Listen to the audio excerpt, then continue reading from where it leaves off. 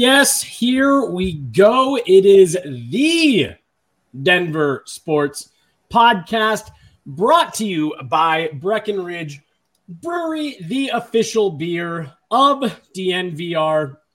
Got the Avalanche Amber Ale to celebrate the Stanley Cup champion Colorado Avalanche. Use that Breck Beer locator and go find a location nearest you that is selling all that delicious Breckenridge Brewery, or get down to the bar once we reopen here very shortly with the DNVR Bar 2.0. You know we'll have all their beers on tap. I am your host for today, Jesse Montano, joined by my good friend AJ Hafley from the DNVR Avalanche and the man himself, Andre Simone, Mr. DNVR. And then we will have Yahir, our boy Yaya, normally behind the scenes. He'll be jumping in and out today. He's a busy man around DNVR today. What is it? August 5th. We got the golf tourney going on. So Yahir's kind of one man in a lot of what you're seeing what you will be seeing behind the scenes today from all of us here at DNVR. But he will be popping in and out because it's going to be a fun show. We had some fun yesterday on the DNVR Avalanche pod, off-season pod. Ran out of things to talk about a little bit, so we just kind of started airing out everything that was bothering us, hockey-related or otherwise. And then when we were putting together this show, we were all kind of bouncing some ideas around, and there's been a lot to celebrate for Denver sports fans recently. So true. Like I said, we're 6 weeks removed from the Stanley Cup champion for the Avs. You got a back-to-back NBA MVP in Nikola Jokic on the Denver Nuggets. Russell Wilson comes to the Denver Broncos in the offseason. Finally, after half a decade of wondering what the F is going on at quarterback, you get a franchise quarterback. Coors Field's still beautiful. But, there's been Gorgeous. a lot. There's been a lot to celebrate. There's been a lot to be happy about. But we are in a little bit slower time of the season. So we're going to – I don't want to say negative. We're not going to take the negative approach today. Us? Never. Never. I would never even think about being negative on the air. But look, like there are still some lumps, some bumps and bruises with the franchises here in Colorado. But then also at the end of the show, we're just going to we're going to air it all out. I've been a Friends guy my whole life, but I was recently shown, and by recently I mean this morning, the full Festivus clip from Seinfeld. And I was laughing my ass off. So we're gonna do some airing out of the grievances, but that's coming later. I want to talk a little bit about what is the biggest issue facing each of the Denver teams right now, Colorado teams, I guess. Because even though things have been going well, things are nowhere near perfect for any of the teams, even the Avalanche, who have their own issues here and there. So that's what we're going to kind of start talking about. We're going to go to the Avs and Nuggets. Like I said, we're going to get Yahir on here to talk to us some Rapids. We'll talk about the Broncos, the Rockies, and just kind of see how everyone's feeling. What's everyone seeing as the biggest issues? Where do each team need to make some fixes to make sure everyone's having the fun and enjoyable summer that the Avalanche players are having here soon. Yeah. Let's start with the Avs because, honestly, while they do have issues, they're spending the summer with the Cup. Like, their issues are minimal. Yeah, I mean, whatever you complain about with the Avs at this point is complaining about something that hasn't happened yet.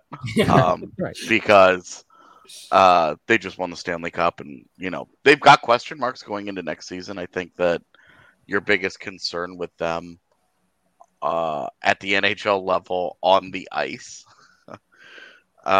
is the bet that they made in goal, and they've made so many good decisions that everybody's kind of just like, okay, it's fine. Yeah, but like.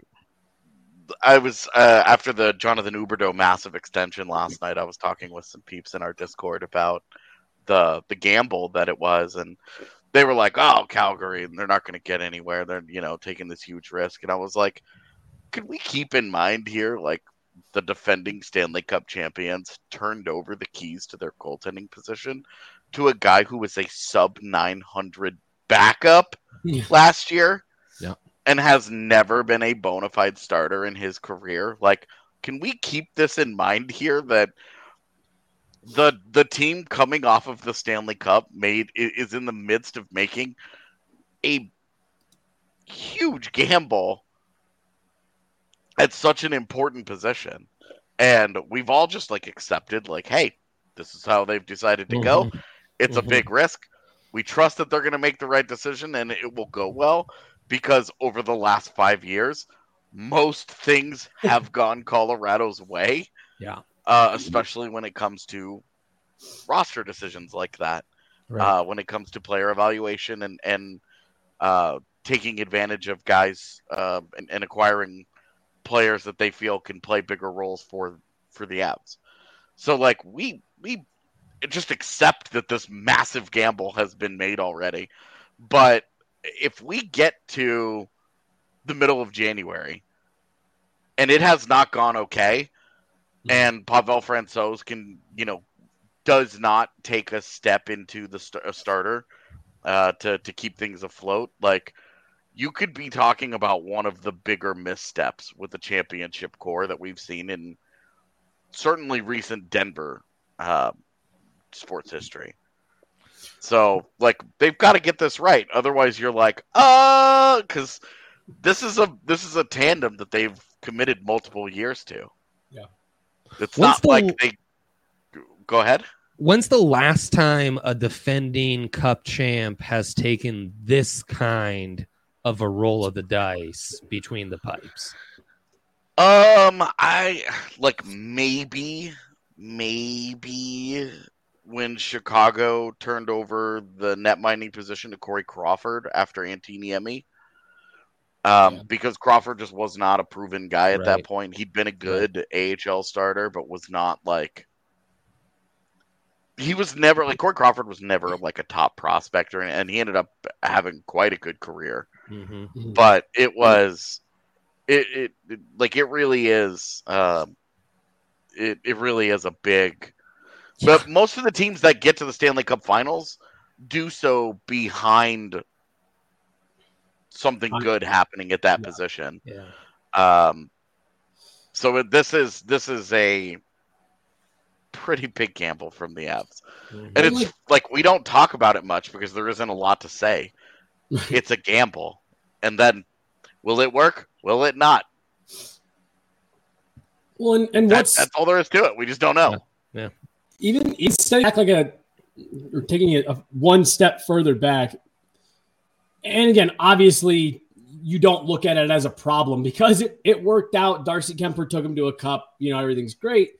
But like, this has actually been a little bit of like an ongoing thing with the Avs. We kind of tend to brush it off a bit because of the success they've had in the last few years. And then obviously the last couple months, even more so. But I mean, I really don't know.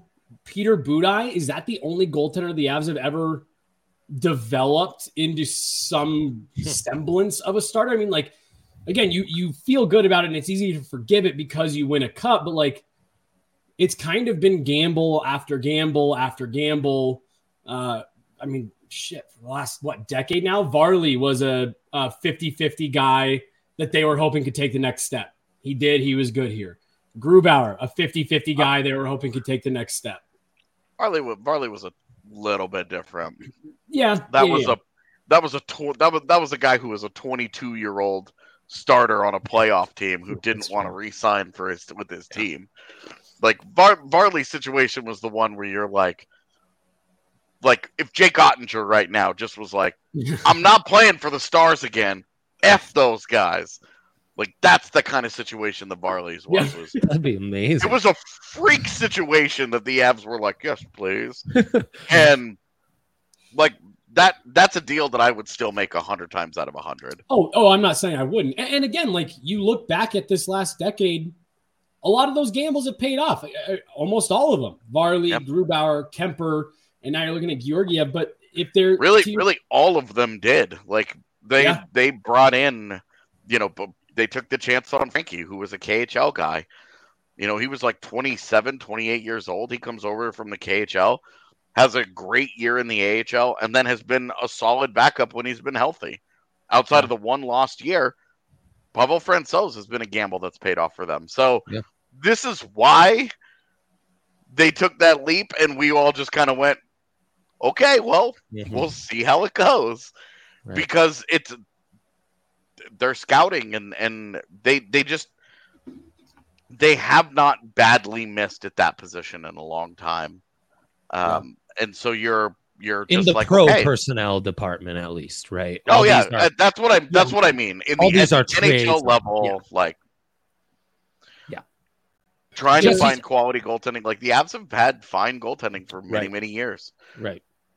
But Jesse's initial point of, draft and development hasn't really been there.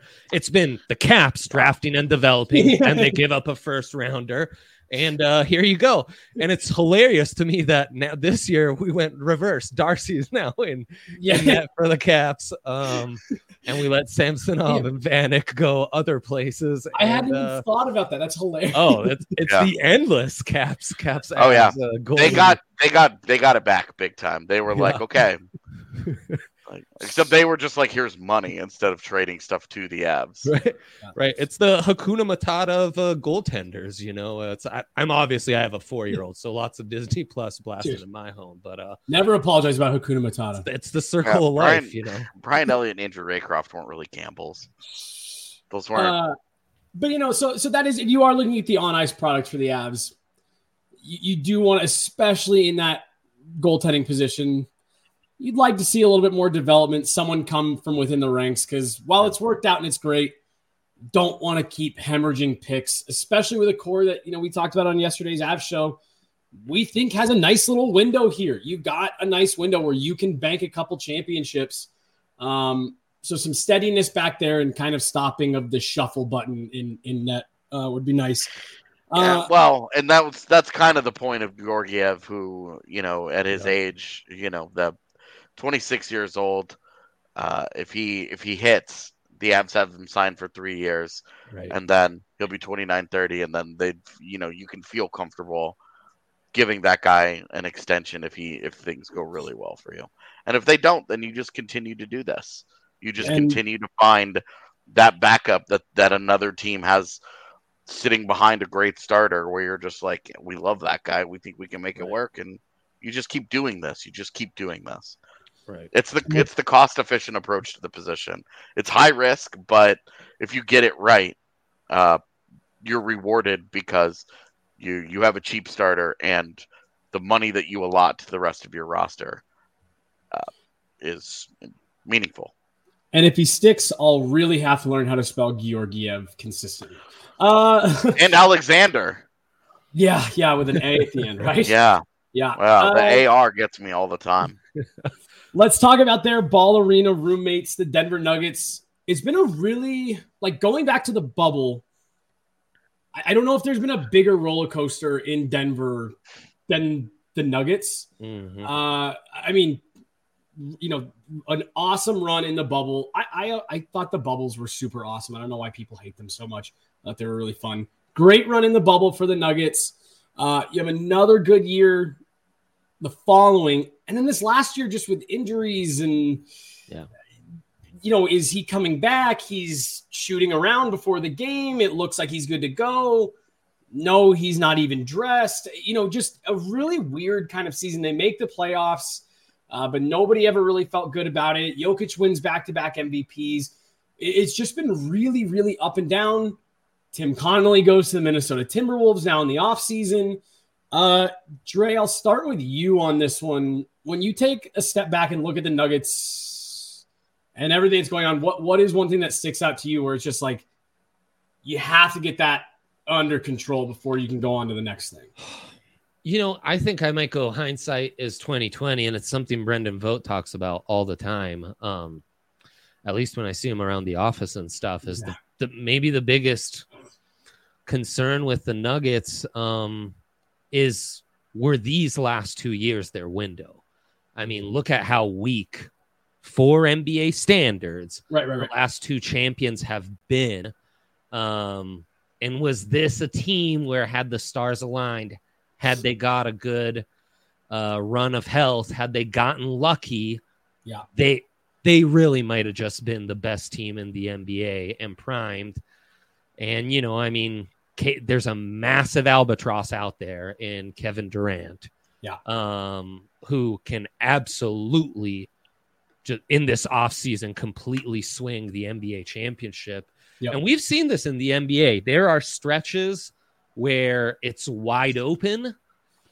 I think in the post-Jordan era, I can remember 4 to 5 seasons that qualify as such. And so we're talking since 99. That's a pretty big window, about 23, 24 years, where you've had 4 or 5 seasons where it was like, yeah, it's kind of up for grabs. Yeah. The rest of the time, it's kind of like, okay, let's wait for the Spurs window to close. Let's wait for the Kobe Shaq window to close. Let's wait for the Warriors with KD's window to close, because there's not even really a point in trying. Mm-hmm. That's what can be a little annoying and stressful about the NBA is it's just 5 guys, and sometimes teams are just so loaded that they have that completely locked down. What was it? 3 years in a row? It was LeBron versus the Warriors in the final. Mm-hmm. Yep. LeBron was on a couple different teams in that stretch, but yeah, the Heat with LeBron, Wade, and Bosh, of course, had the league on lock for a minute. So yeah, this is a very rare time in the NBA's cycle, the last quarter century, to where there's actually kind of a wide open championship window, and the next couple weeks, months will determine if that's still the case this season or if that's kind of just shut. And you worry that the Nuggets smartly going all in and obviously have a few more restrictions than bigger markets like the Lakers or what have you, where you're going to have more wiggle room and trade availability, free agent signings and what have you. The Nuggets kind of forced to re-sign their guys, give a max to MPJ. Like, there aren't going to be equitable alternatives on the market for you to go another route, so you're forced into the route you've chosen.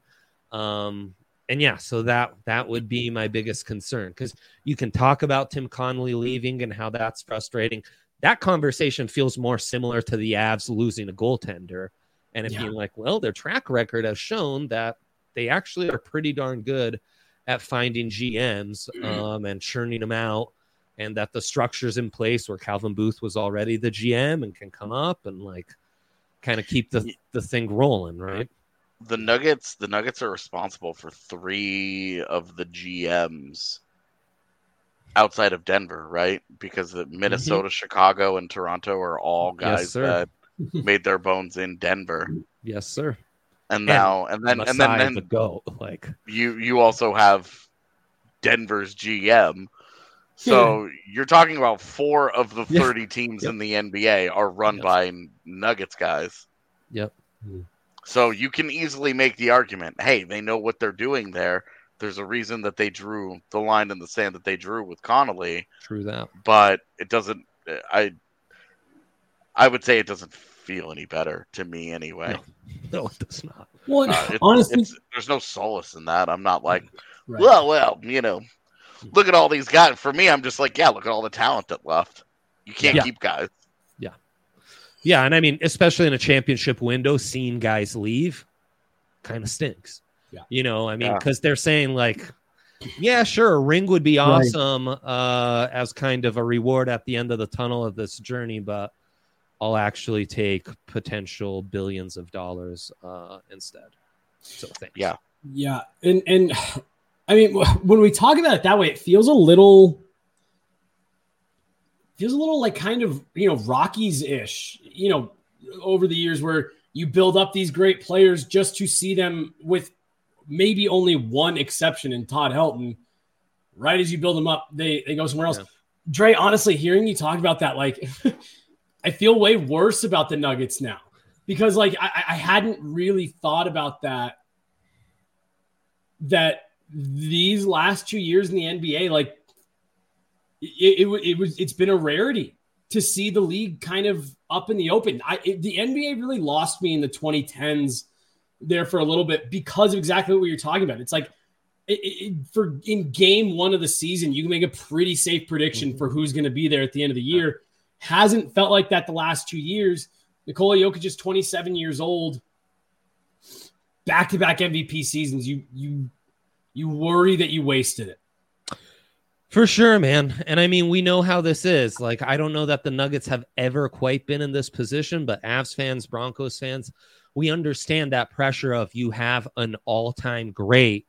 Yeah. And man, the pressure to maximize that.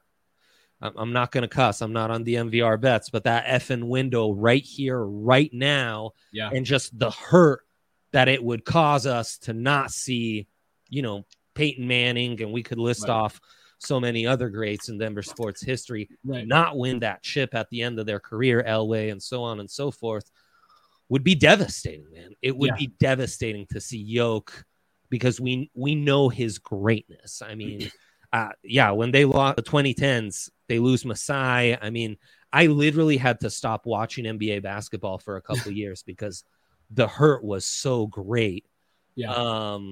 And to have this man who saved basketball for me and not see him get to the promised land, I don't even want to go there, man. I don't even want to think of what that would be like because that would be an all-time Denver sports regret. Well, and the one for me, in regards to that, I remember when Jokic won his first MVP, I remember thinking it was so cool because that was a big deal for the Denver Nuggets. Mm-hmm. Yeah. That a player for the Denver Nuggets won the NBA MVP. I know that the Nuggets have had some great players in their history going back, a little bit, but like, I don't know if the Nuggets have ever had anyone of this caliber where, I mean, no, they haven't. He's the best player on the court in 99% of games. Mm-hmm. And, you really just felt like maybe the NBA was starting to change the way they looked at Denver. Dre, you just mentioned like teams like LA, like the Lakers, they have that free agent draw. Denver's been referred to in multiple sports, maybe every league except for the NFL as kind of a flyover state, right? And it just really felt like that first Jokic MVP, like that put him on the map, coming off the bubble that saw them go to the conference final. You were like, here we go. This is going to be now 5 years of the Avs and Nuggets just banking trophies. And it just seems like it's come off the rails ever so slightly for the Nuggets, and you'd hate to see that continue. It's right there, man. It's right there. Shouts to Brendan Vogt for always reminding me of this. That guy knows his stuff. I'm actually obscenely excited for this Nuggets season, dude. I mean, and we've been on standby for a year and a half. That's the thing is we had that week with Aaron Gordon and everyone healthy, and it was like, oh my god, this is happening. Yeah. It's like the Office gif, right? And then snatched from us like that. Well, and because like the Aaron Gordon thing was such a monumental shift for the franchise, where they went from like, we like our guys, we're gonna keep building, and they were like, we don't skip steps. They were like, F this, we're putting our foot to the floor. Let's roll. Let's go play some basketball here. And then it got taken away from them. And then we spent all of last year just being like, cool. Right. Is it 2023 yet? This is nice. What's Jamal up to? Yeah. Because you just knew. No, there was no level of Nikola Jokic greatness that was going to be able to make up for the loss of Jamal Murray and Michael Porter Jr. Yeah, you just knew there was no level that he could get to that was going to be enough. That was his Jordan season, like scoring 69 against the Celtics on what would have been a 20-win team, Bulls team, if he's not on it, right? It's his Kobe like scoring 60 in 3 quarters against the Mavs for a 500 team. Like you can only do so much, no matter how great. Exactly. Yeah, and there's no way he wins MVP ever again. The NBA won't let that happen. The NBA suffers from the worst kind of voter fatigue, and there's always the big shiny. Yeah, that is on the horizon, and right now that it's Luka. So it's like he's next. Mm-hmm. And the NBA operates in that way, and it's cool. I don't give a shit about the MVP ever again. If I never hear about the MVP ever again in my life, I will be thrilled. I never thought I would be so over a Denver athlete winning an MVP.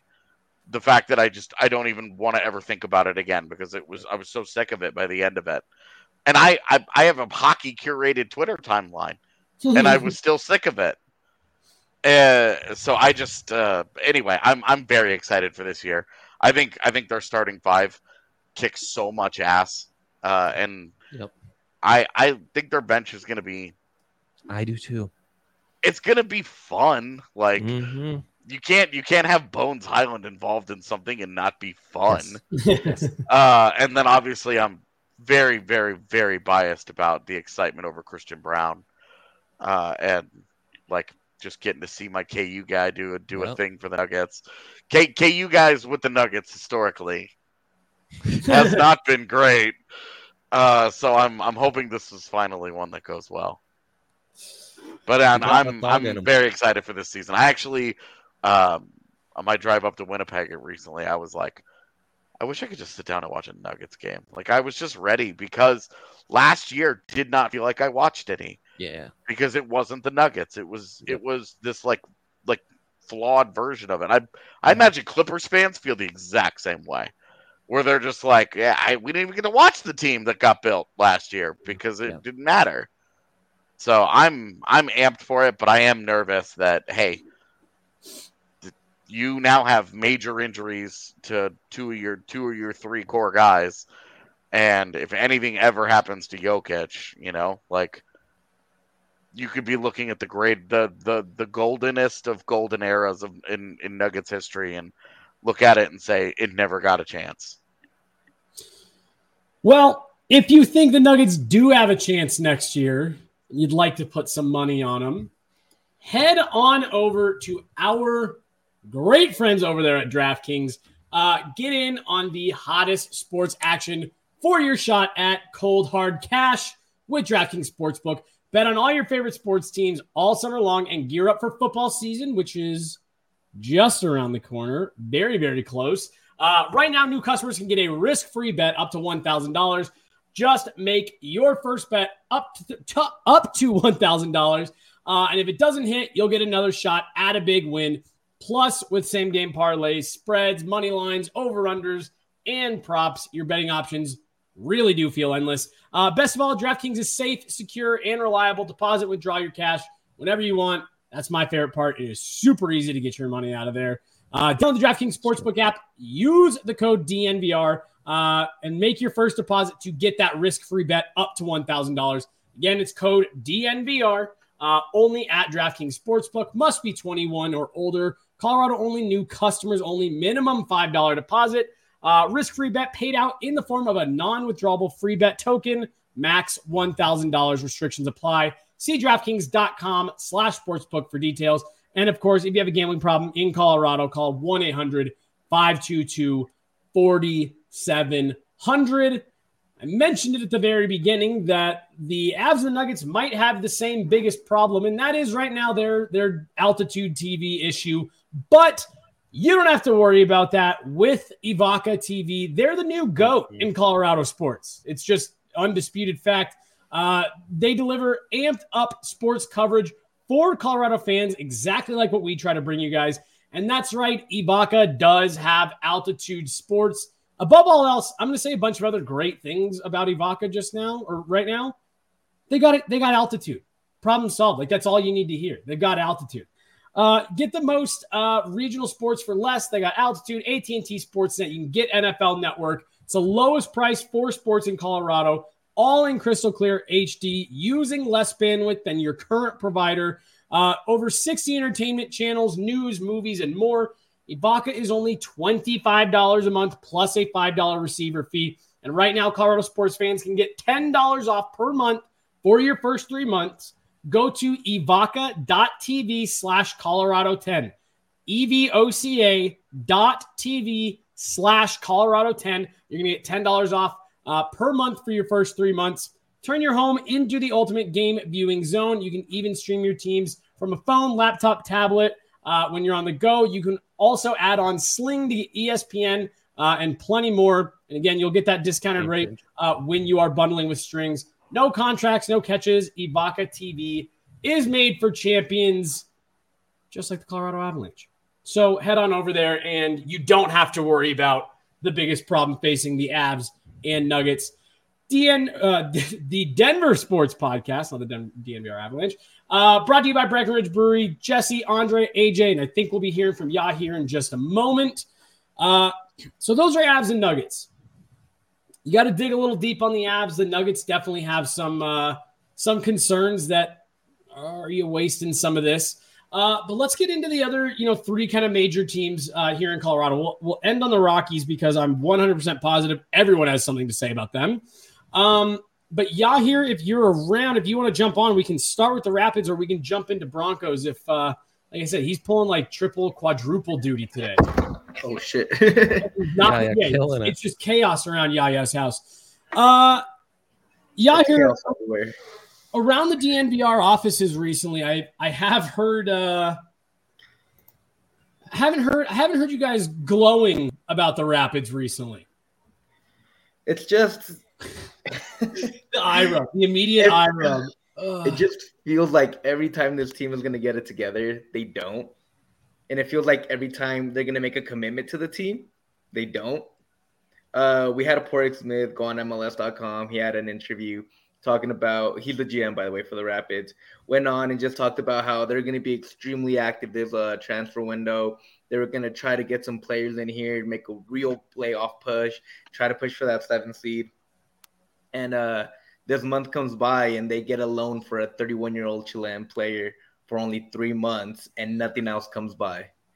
And there's clear hold on the team, and nothing else happened. And now we're sitting here scratching our heads to what happened to the active window. And it just sucks because this team has talent. This team has potential after being the number 1 seed last year. And now you're sitting here fighting for the 7th seed with an opportunity to make your team better without having to give up any assets, because that's not how soccer works. You can just give up money, which they have to do. They have money to give up, and they don't do anything, and it just hurts. You can do it, and you just don't. And now you're just sitting here not believing the front office or believing if this team is really punting on the 22 season or if they just really believe their guys. This team, man, they were so bright and looked so good last year. And I don't know where the youth movement is either. The problem with the MLS is teams can kind of be constructed not too dissimilar to a college team where, there's going to be turnover pretty often. Yeah, pretty often. I mean, it's a lower level league in the greater scope of the world game. So there's going to be turnover.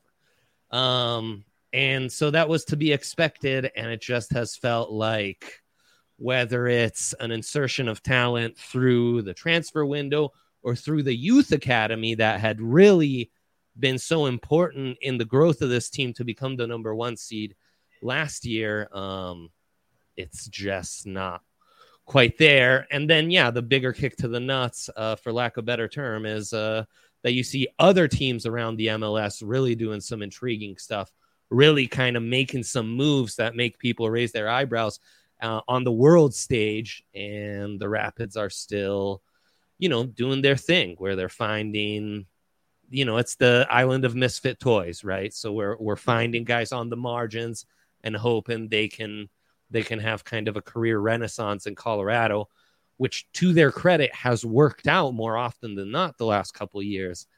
But that can be a bit of a, tricky game you play. Yeah, and Porrick, how you said, Porrick has done a great job of bringing in players. Like Colin Acosta was one of them. He was exiled from FC Dallas, comes to Denver, completely reignites his career, and now he's gone. There's the turnover you're talking about. He was one of your central midfielders, and he's no longer here. And you lose some of the young kids that you brought up through your academy, and Sam Bynes and Cole Bassett, and you bring in players like Max Alves and Lucas Festivus from Brazil to kind of be a 1-for-1 replacement, and they just haven't worked out so far. Lucas Estevez has been a little bit better. He's been a little bit more consistent than Max, and he's been able to fill in that role. But it's still not the same production that you need. At a certain point, you are going to have to invest in this team. You are going to have to give up money, GAM, whatever it takes to bring in players that can help you win now and not keep planning for the future. Because they do have a lot of young players like Priso, Max. They also have Yaya, Yappy. They have Lucas Estevez, Gustavo Valencia. They have these players that they brought in, but they're not win now moves on a win now roster. They're future moves for a roster that could probably be good in a year or two. And that's where you get like peeved because they're telling you we're in a win now window. We're making moves to win now. We're going to be active. And then when it comes time to do all that, you don't get any of that. And it just becomes so frustrating as a fan because it's something that you see every transfer window, whether it be the summer or the winter one. And these players that they do bring in are just young project players that aren't working out so far. So where's the disconnect here? Because the way that we're talking, I don't know if missed opportunity is the right way to put it. But again, like you go back a year, they're the number one seed in the West. Was that overachieving? And you're sitting there saying, cool, now you have something you can build on. And we've just kind of missed, or has there been some like mismanagement of assets here that have caused you to kind of go in the other direction? I think it's a little bit of everything. I think last year was the perfect scenario. If everything went right for you, that's what you get. You get the number one seed. This year, you've actually had to like face a little bit more injuries, face teams in better form, and you've noticed that the Rapids haven't been able to get to the place that they were last year. It's also been the assets they lost haven't been replaced as they should. I said Cole Bassett and Sam Mines were huge parts of this team last year, and they haven't been replaced like they should. And now you're sitting here wondering, was this team really as good as it was last year? Or is this just the complete opposite and everything went wrong compared to last year that everything went right? Yeah. Yeah, they honestly feel like the Islanders, man. And you think of like that window a couple years ago, and it's hey, I know the relatable examples to make, and it's like, well, Devon Toews was a day 2 pick. We can just replenish with other day 2 picks, and it's like, no, that doesn't work out. Like you were really lucky to get a stud from a day 2 pick. Yeah. You can't just think that's going to happen forever. You kind of got to maximize those windows. And I mean, resource wise, they're just behind the 8 ball. And thus, much like the Islanders, it's harder to keep up with the Joneses on a year-to-year basis. And it's more going to be, okay, let's try to rebuild for down the line. And, you're constantly looking ahead. Yeah. And then that becomes harder because you're not going to establish more revenue and more of a stable fan base if you're just good every 3 years, every 5 years. Do you think you could kind of boil it down with the Rapids to they don't have a vision? They don't have a roadmap for where they want to end up? Or is that maybe a little too dramatic? I think they have a roadmap, but they didn't expect the roadmap. They didn't expect the actual trip to have so many bumps. Yeah. That's what I think it is. This road looks totally different than it did on Google Maps. Yeah, I think they saw I-7.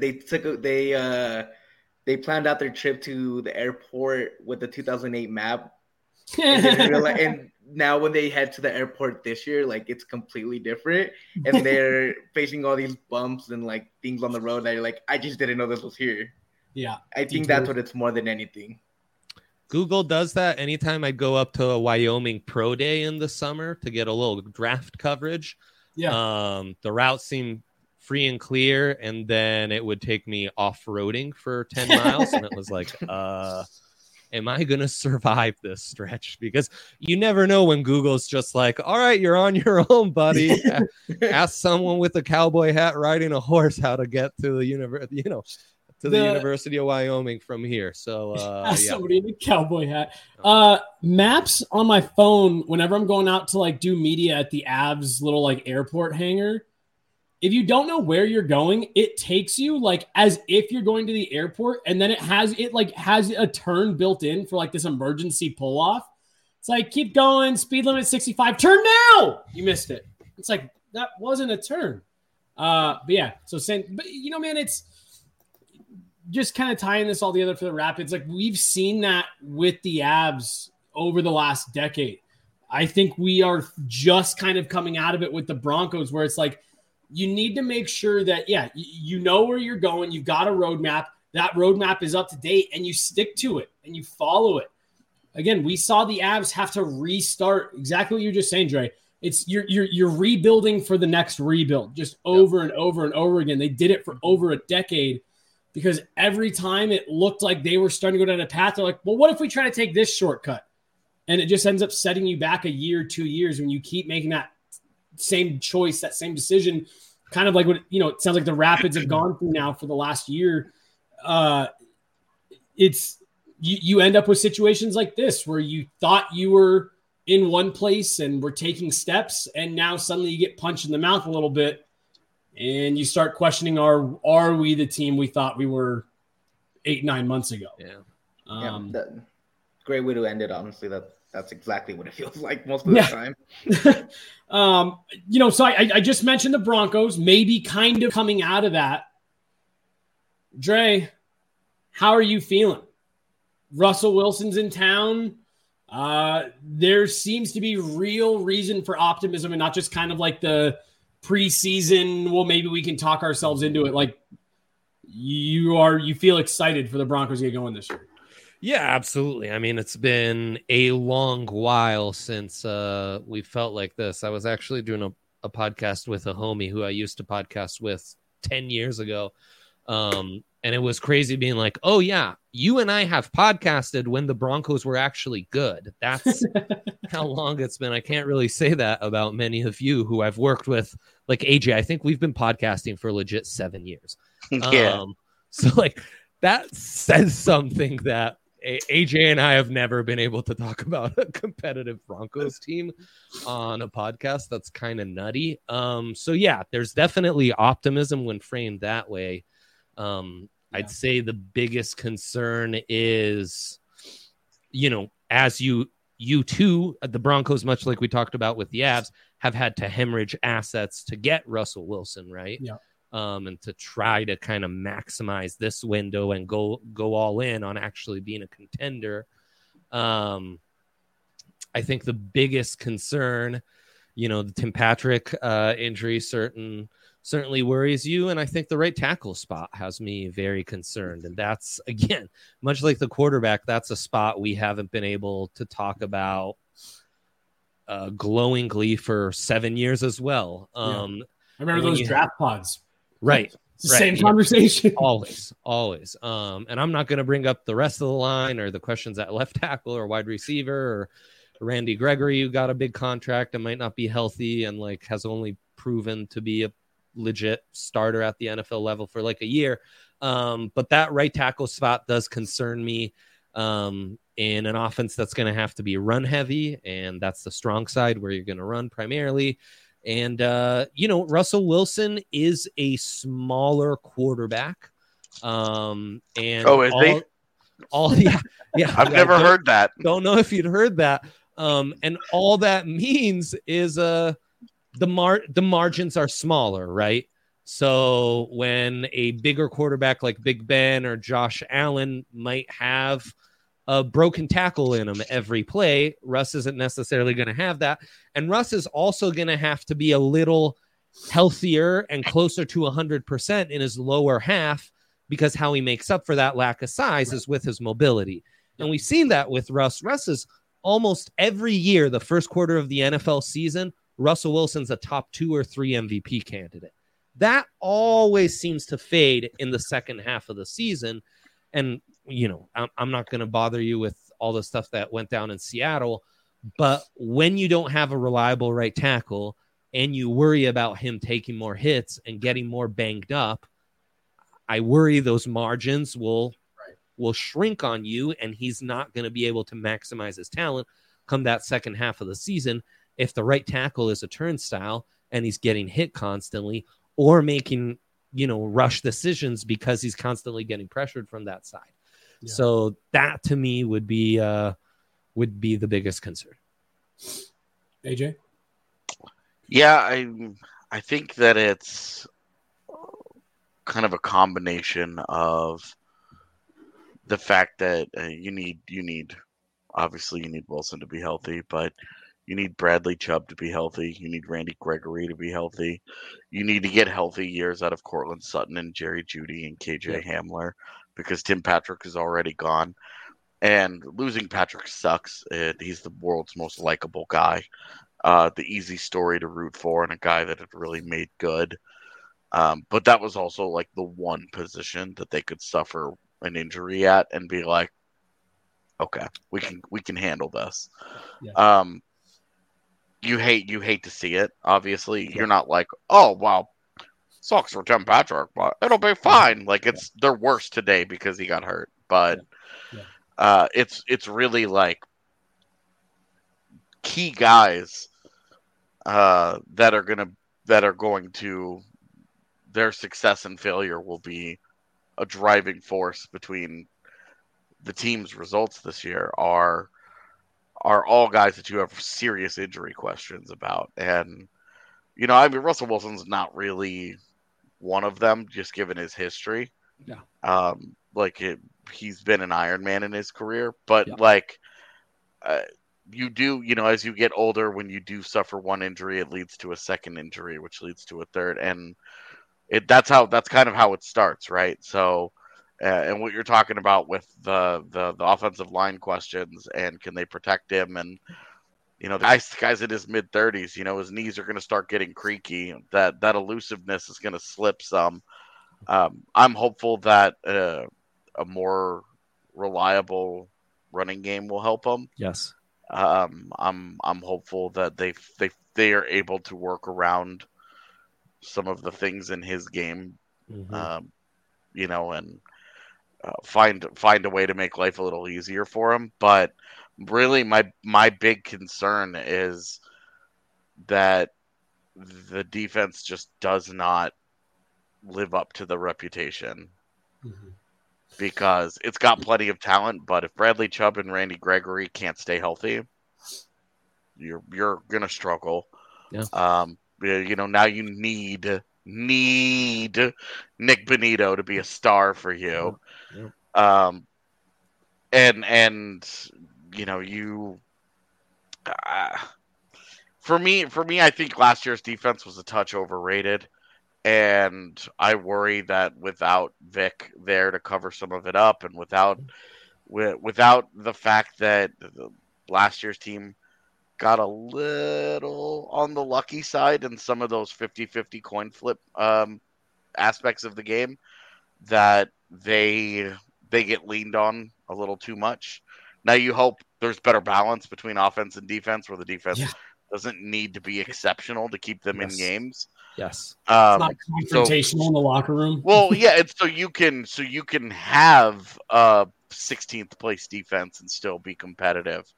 But really, like, if you're trying to pick what's the biggest problem for the Broncos, it's not a Broncos problem. It's the fact that they're in the world's toughest division. They have an absolute murderer's row in their own division that they have to try and claw their way through. And as the team with the new coach and the new quarterback, they're starting fresh, and they don't have years of consistency and years of things built up the same way that the others are going to do. Now, McDaniels is obviously new out in Oakland, but and we all hate that dude, but we also all know if that guy figures it out and gets it clicking, the guy's a genius, and that only makes the Raiders that much more of a problem. So I've got concerns all over the roster and question marks and how good are they actually, blah, blah, blah. But my number one thing, the AFC West is nasty. And they have a tough. I think they have the NFC South, right, as their matchup this year. Yeah, I mean the NFC West actually. So oh, it's the West. Okay, so great. Yeah. So I've got two questions that kind of fold into both of what you guys were just saying.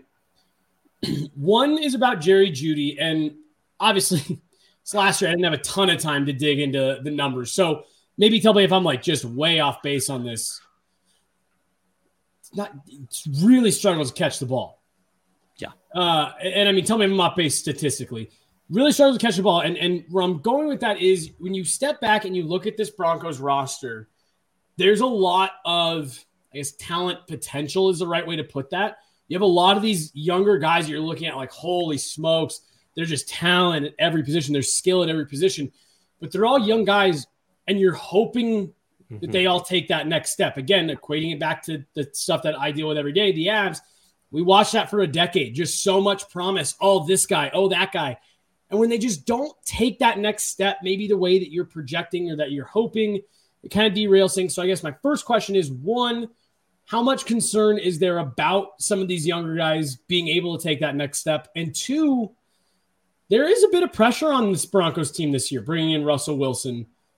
Do you think that will weigh on any of these younger guys who are maybe being thrust into maybe bigger roles than they were last year, purely just because of the quarterback that you have? I mean, they're kind of cashing in their chips, right? They're saying like, hey, you guys like our growth potential. Let's see if it's actual legit once we put it in a championship context and, see if they'll float or sink. But it really is one of those where you're going all in and you're hoping that it works out the way it did last time the Broncos went all in on a Hall of Fame quarterback, where Demaryius Thomas and Eric Decker, that was just growth potential. Those dudes hadn't really shown anything at the NFL level aside from glimpses, and Elway was able to sell Manning on that, and it panned out in the best of ways.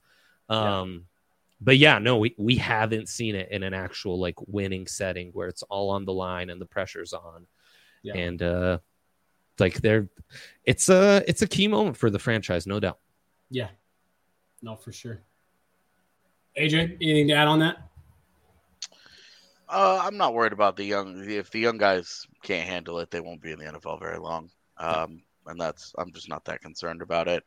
I will say I absolutely love Pat Surtain and Javonte Williams. And I think that they have the potential to be all-time great Broncos at their respective positions. Well said. If each of those guys lives up to that, if Jerry Jeudy lives up to that, if Courtland Sutton lives up to who he could be, like they could be a lot of fun, man. Like there's potential for the team to be a really, really, really fun team to watch every week. And that's nice to have. But I will say, I definitely don't worry about additional pressure on the younger guys because that's just sports. You've got to be able to figure that out. I mean, you have to look if Nick Benito gets thrust into an every down role because Gregory and Chubb and Reed, like those guys can't handle, they get hurt or whatever. Okay. Welcome to the league. Yeah. That's probably bad for everybody involved, but ultimately, like those guys are, your best players have to be your best players. They're relying on all those guys taking steps forward, which is one reason why you should bet against them because that's unrealistic. So these guys aren't going to do that. Right. The Broncos can love their tight end room all they want, but Eric Tomlinson isn't going to catch 60 passes this year. It's just not going to happen. So it's hard to when a team's plan is for, hey, look, when everything goes well, we'll be really good. Like, it's tough for me. I don't think it's a particularly deep football team. So that's the concern. Too many things where it's like, this guy gets hurt, this guy gets hurt, this guy gets hurt. You're just kind of like, well, now you're pulling street free agents out of here to patch holes here, and you're putting Band-Aids on a bullet wound at that spot. Right. So.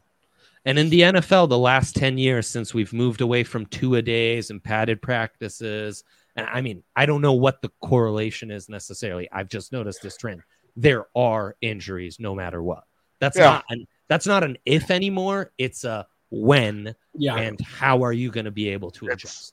It's when and it's how many. Yes. Because like, you know, there have been times where you see like, oh, the cornerback position. Some teams it's like there's like 7 dudes who get hurt, and you're like, what the fuck is this, man? Like you can't even like. There's no team in the world that can cover this up. Yeah. Right. So some of it, you have to get a little bit lucky in that regard. Basically, don't be the Chargers. Yeah. So, yeah. So we're running a little long here, so we're gonna take do our last little read here, then we'll do Rockies and air our grievances with Rockies. Yeah. I don't know. Have you guys heard? I don't know if it's heard that it's smooth sack summer. I hadn't heard that. Had you guys heard that? The look on AJ's face tells me that he had heard. I'm sure you were behind this. When you're playing in the summer sun, make sure you're scaped. Jesus Christ. From the pubes to the bum. Make sure. Again, it's smooth sack summer, so you're gonna have to be. That's right. This is the summer to keep your balls cool while still looking hot with Manscaped. It's like 300 degrees outside right now, so very well timed. The leader in below the belt grooming is making sure we all have a ball this summer by giving our pants partners everything they need to stay fresh. Dive headfirst into smooth sack summer by going to manscaped.com for 20% off plus free shipping with our new code DNVR. The Manscaped Performance Package 4.0 has everything you need to prepare for that summer bod. Inside this package, you'll find their Lawnmower 4.0 trimmer, Weed Whacker ear and nose, hair trimmer, crop preserver, ball deodorant, crop reviver, toner, performance boxer briefs, and a travel bag to hold all of those goodies. The Lawnmower 4.0 trimmers features a cutting-edge ceramic blade to reduce grooming accidents thanks to their advanced skin-safe technology. Lawnmower 4.0 has a 7,000 RPM motor and a new multifunction on-off switch, can engage a travel lock, and gives you the ability to turn the 4,000 K? Why am I blanking on their LED spotlight on and off when you need a more precise shave? Did I mention it's waterproof? Beach, lake, or shower, this razor will devour even the bunch of dudes shaving their balls on the beach, baby. On the beach, jump in the water, rinse it all off. Who needs a shower when you're on the beach with your boys? Get 20% off and free shipping with the code DNVR at manscaped.com. 20% off and free shipping with the code DNVR at manscaped.com. It's smooth sack summer, boys. Get on board or get left behind. I don't want to get left behind, so I don't really have many options, I guess. No. Fair. The Denver choice Sports. is one. Yeah. I guess I got to go to Manscaped. Denver Sports Podcast, Jesse, Andre, AJ, brought to you guys by Breckenridge Brewery today. Use that Breck Beer locator and find a dealer nearest you, or come on down and see us at the DNVR Bar 2.0 when we get it back rocking and rolling here in just a matter of weeks. They are the official beer of DNVR. All right, the moment we've all been waiting for. We actually could probably do a full show on just Rockies grievances. We could. AJ, you did some wonderful pinch hitting on the writing side for our DNVR Rockies folks this week. Our boy Patrick was supposed to be on with us, but he is stuck in San Diego trying to get back home after the Rock series with the Padres. So you are once again going to be pinch hitting for the Rockies to kick us off here, AJ. I mean, the look on your face has already just got me primed for what's about to come here. I mean, honestly, I'm more exhausted thinking about the Rockies' existence than any other aspect of my life. Wow. I've had brutal, heartbreaking breakups that caused me less emotional turmoil than Rockies fandom. That you talk about less in therapy than the Rockies? it doesn't linger this long. Right. With the breakup, you're able to get over it eventually. Do you either bang it out or you drink it out or you do whatever you got to do in order to move on, and then you grow up, you mature, you wish the person well, or you don't, right. and you get on with your life. But with the Rockies, it's like you try and break up with them, dude, and they text you at 6:40 p.m. every day. You up? And just to you're remind you just they like, broke up with you. no, leave me alone. No.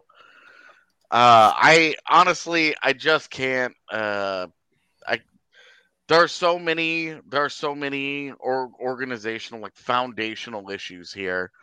If they were a house for sale, it would be a teardown. They would be up for sale for $80K. Yes. It would be a teardown. It would not be something that you walk in and say, "Oh, this is redeemable." No, fuck all that. You're ripping it all apart and you're rebuilding it from the studs, because it's an organization that, from the owner to the GM to the way they do business to their development process to their talent evaluation to absolutely everything that they do, there isn't a positive that you can draw. If you try to be, look, Coors Field is a great experience. Yeah, The fact beautiful. that Coors Field is great and the McGregor Square is really cool and a great addition to downtown, dope. They've made the experience of the Rockies game day awesome. Outside of when you're caring about the result of the game, because their bullshit bullpen blew another fucking lead, and you're just sitting there like, great, now they're 13 games under 500 and they're 36 games back of the Dodgers. This is the best fandom ever. It's the combination of the fact that they're in a division with a legitimate all-time great juggernaut in the Dodgers right now, who are a well-oiled machine of excellence at all. They've got the resources and the personnel. They use their resources at an elite clip, and everybody that they draft, you go, great, now that guy's going to be an all-star, or he's going to be involved in a trade package for an already all-star. Mm-hmm. It just doesn't like, there's a helplessness to the Rockies fandom right now, and there's no reasons for optimism. Zach Veen looks like an absolute superstar in minor league baseball right now, and what does it matter? So he's going to come up and he'll be a great player for the Rockies. They'll give him a $200 million contract and convince him to stick around, and he'll either do that, age poorly, and end up old and broken down and expensive like Charlie Blackmon, or they'll fuck it up with, like they did with Nolan, and they'll pay a bunch of money for somebody to take him off their hands. Like, there's no reason for me to be excited about Zach Veen, the Rocky, because we know how the story ends. If we're really, really lucky, they might make a wild card and get smoked by the Brewers or something. It just doesn't. None of it feels good. We could each take an aspect of the organization.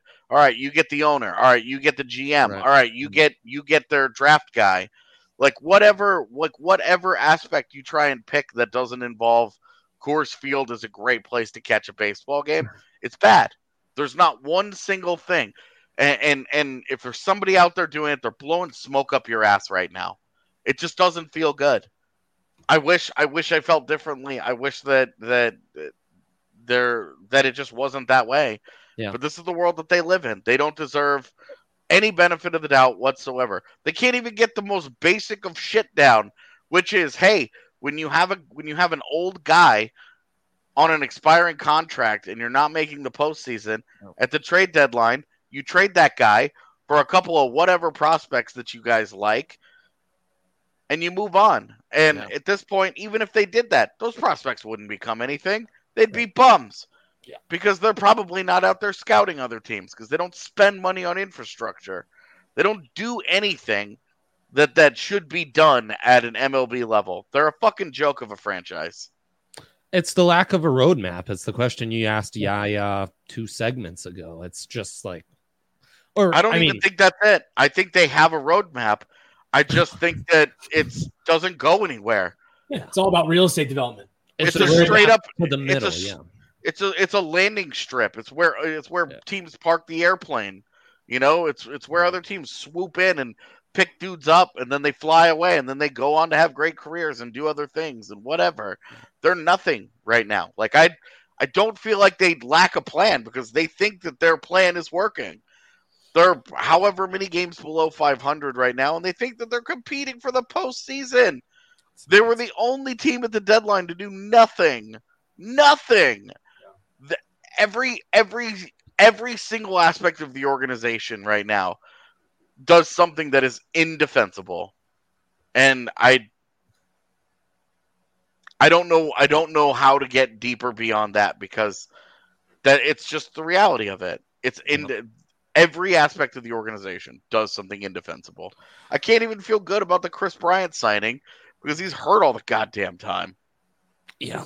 Yeah, you were talking about the Dodgers. Dodgers straight up mocking us as Tyler Anderson as a 12-1 record and a 2.89 ERA, talking about developing talent and being able to maximize resources. And I think this trade deadline felt especially raw because they just went through a trade deadline where they didn't deal John Gray, they didn't deal Trevor Story, and they lost him for nothing in the offseason. And this is just going to continue. And the article gets written that the Rockies are mad that John Gray, they thought they had an agreement with John Gray, and John Gray's agent took that agreement and shopped around the MLB for a better deal, got one, and they took it.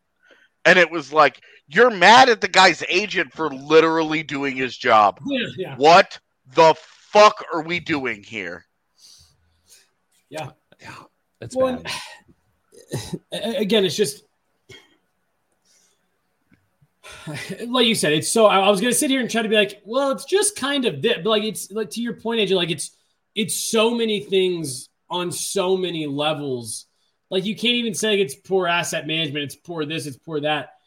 Other than how you started that whole thing off, other than the ballpark and now kind of the extension to the ballpark, I see. I can't think of one thing where you're like, wow, nice move. To your point, even and why is his name escaping me? You just said the big free agent, Bryant. You know, even when they signed him, yeah, there was a couple, people I saw out there on Twitter like, this is awesome. But most everyone had the same reaction of like, okay, why? I loved the signing. I still love the signing because I love that, hey, I love that whether or not, however I feel about their incompetence or whatever, going out and being like, we're going to give huge money to this guy because we think he can help us win ball games. Great. At least I can understand you guys are trying to win ball games. Yep. But when you do nothing at the trade deadline, I don't feel like that anymore. For the second straight year, you don't do anything.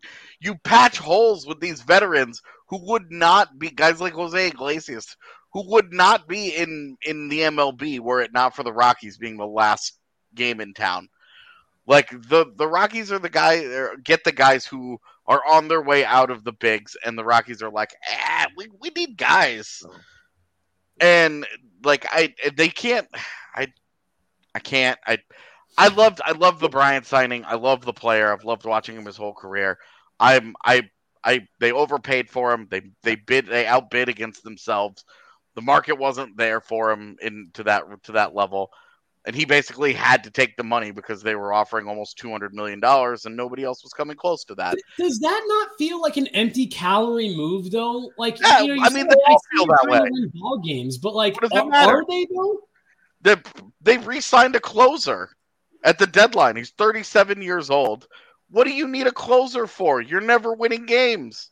You're trailing more games than you're not. Yeah. What are you doing spending money on a closer who's at the tail end of his career? I understand he didn't pitch for 6 years, so the normal wear and tear isn't on his body. So we may see an abnormal decline with his arm. We may see it. Why do you want to be the team that pays for that, though? Right. That's like the final move you make, though, right, yeah, AJ? It's not like move two in like a deep rebuild. Like, it makes no sense. It's almost like this franchise is operating to just stay competitive enough to where people will still come through the doors. No, but there's no even if they bottom out, thought. it won't matter. Even if they bottom out, it won't matter. People are still going. Because every year they have a great September and they finish 7 games back and they go, hey, look, if we have a better 19 days where we totally fucking fell apart, where they always do it, and you're just like, see, and that's where I agree with Dre. Edmonton Oiler fan, if things were different, you would be living in a different world. Yeah. But no, like that's where I agree with you, Dre, where it's like it really does. It feels like they keep the team just competitive enough that you can sell the dream, the future, and then they invest so much in the facilities that, everyone, every year, we laugh. Every year it's like Groundhog's Day. The start of the Rockies season, it gets off to a good start. People get excited. People go to the ballpark. And then the wheels always come off, but now everyone's like, well, it's just so fun. We went for a couple games at the beginning of the season when they were good and whatever. And so I'm with you. I really do. I think that's their roadmap. How can we be it's just a circle. How can we stay just good enough so that people keep coming in because they're always top 10 in MLB attendance? How can we stay just good enough that people keep coming in the door? We don't really have to commit hard to anything. And it's you feel so bad for, the folks that we try to talk to at DNVR, the diehards, that they just want to see a competitive baseball team. And it feels like at times that franchise has no interest in that. I mean, not even competitive. I just like someone who's building towards something that can resemble a competitive ball club. Well, and the lack of transparency. Yeah. That the lack of transparency about what's going on is another huge issue, because you could understand, okay, hey, we're going to trade these guys. We're not going to trade these. This is kind of the plan here. This is what we're hoping to do. This is what these are our goals here. And instead, every goddamn press conference is them being defensive about things because they've done something indefensible, and them being like, we were the only team to sign a club player to an extension at the trade deadline. We were the only one not to make a trade, but why are we focusing on that? Not the fact that we were the only one to give an extension. Shut the fuck up. Stop feeding us this bullshit, okay? It's offensive. Yeah. You treat us all like we're stupid, that you're the smartest guy in the room, and your organization is perpetually 15 games below 500. Shut the fuck up. Yeah. I mean, it insults your intelligence, and they've turned off the diehards more than anything. Yeah. Because if you actually understand team construction and, drafting and developing and how long-term contenders are built and how you can, build up rosters on the margins, the book was literally written about the Tampa Bay Rays and the 2%. You're not seeing, this is the anti 2%. They just don't get it. So that's another interesting one, Jared. I hadn't really thought about that. Like with the other teams that we've talked about on this show, it almost feels like kind of the opposite, right? Like the diehards are the ones who, really feel catered to. They understand the moves. They see what's going on. And it's the casuals who, if the Broncos lose a game, the Avs lose a game, they can kind of go haywire. Here it's kind of the opposite. It's more of like the casuals feel like, oh yeah, no, this is fun. It's fun to watch. This is good stuff. Then the diehards are like, no, this is miserable. They've completely turned us off. The Rockies ownership group, it feels like the franchise, like you said, just kind of caters to the casuals who they understand aren't going to look real deep into these moves that we make, these decisions that we make. They're going to come out to the ballpark and have a good time. The diehards who understand the game and the way, we evaluate these prospects and stuff and whatever. And it's just, it's so interesting to watch the way that they are run versus the way the other big teams in town are running. It's puzzling more than anything else, I think, for me. I've moved beyond being puzzled and being offended, because every time they try and talk to us, they get defensive and they try and play the "we know more than you" angle. Yeah. And it's like, okay, if you know more than us, then how are you so fucking bad at what you're doing? Mm-hmm. And why are you run like no other Major League Baseball team is run? Right. Including the successful ones. Why are you not following a trend that other professional teams are following? They're insulting our intelligence. Yeah. It really is. It's offensive, man. Simple. Yeah, it is. Like 29 other big league teams look at the Rockies and go, "Get a load of this guy." Yeah. Well, they are the Rockies are to the MLB what the Capitals goaltending is to the Avs. You just wait around till they move on somewhere else. I'm going to ask you guys this last question, and we're going to get out of here because we do actually have the Avs Denver Avalanche podcast coming up. One last real quick question on the Rockies. How or is there a way to fix this? You give me $1 billion. You give me and Andre the keys to the. You give us the keys to the kingdom. We'll fix the Rockies. Yeah, I have full confidence that we could fix the Rockies. That we could do it. Obviously, we wouldn't be making baseball decisions, but I think that we could. I think that we could successfully make enough smart sports level decisions, based on lessons that we've learned from our respective sports. That we could build an infrastructure and we could invest in the right places and we could build an attitude and we could have a media approach that makes sense and is more transparent and is more fan friendly. And that's it though. Is there a way to fix it? Is there a way to fix it with the Munfords in charge? The answer is no. It's the teardown analogy AJ started this with. There's no worse thing in sports than knowing the decision maker at the top is not making decisions based on the long-term benefits of your franchise, but more short-sighted, trying to save face, trying to save revenue in the immediate to get where they're going. Yeah. It's upsetting. It's daunting when you step back and say, you're not a couple tweaks away. You are literally, and it's not like sell off, your player assets and rebuild that way. I mean, you're talking about a top to bottom organizational complete remodel. Honestly, guys, I really enjoyed this conversation. It brought to light some stuff that I hadn't really thought about. And again, you do sometimes have to take a step back and focus on the negative to get to the ultimate positive. I'm sure we'll have more stuff in this realm here as we still have a couple weeks to kill before football gets going at the college and pro level, and then Nuggets and Avs come a little bit after that.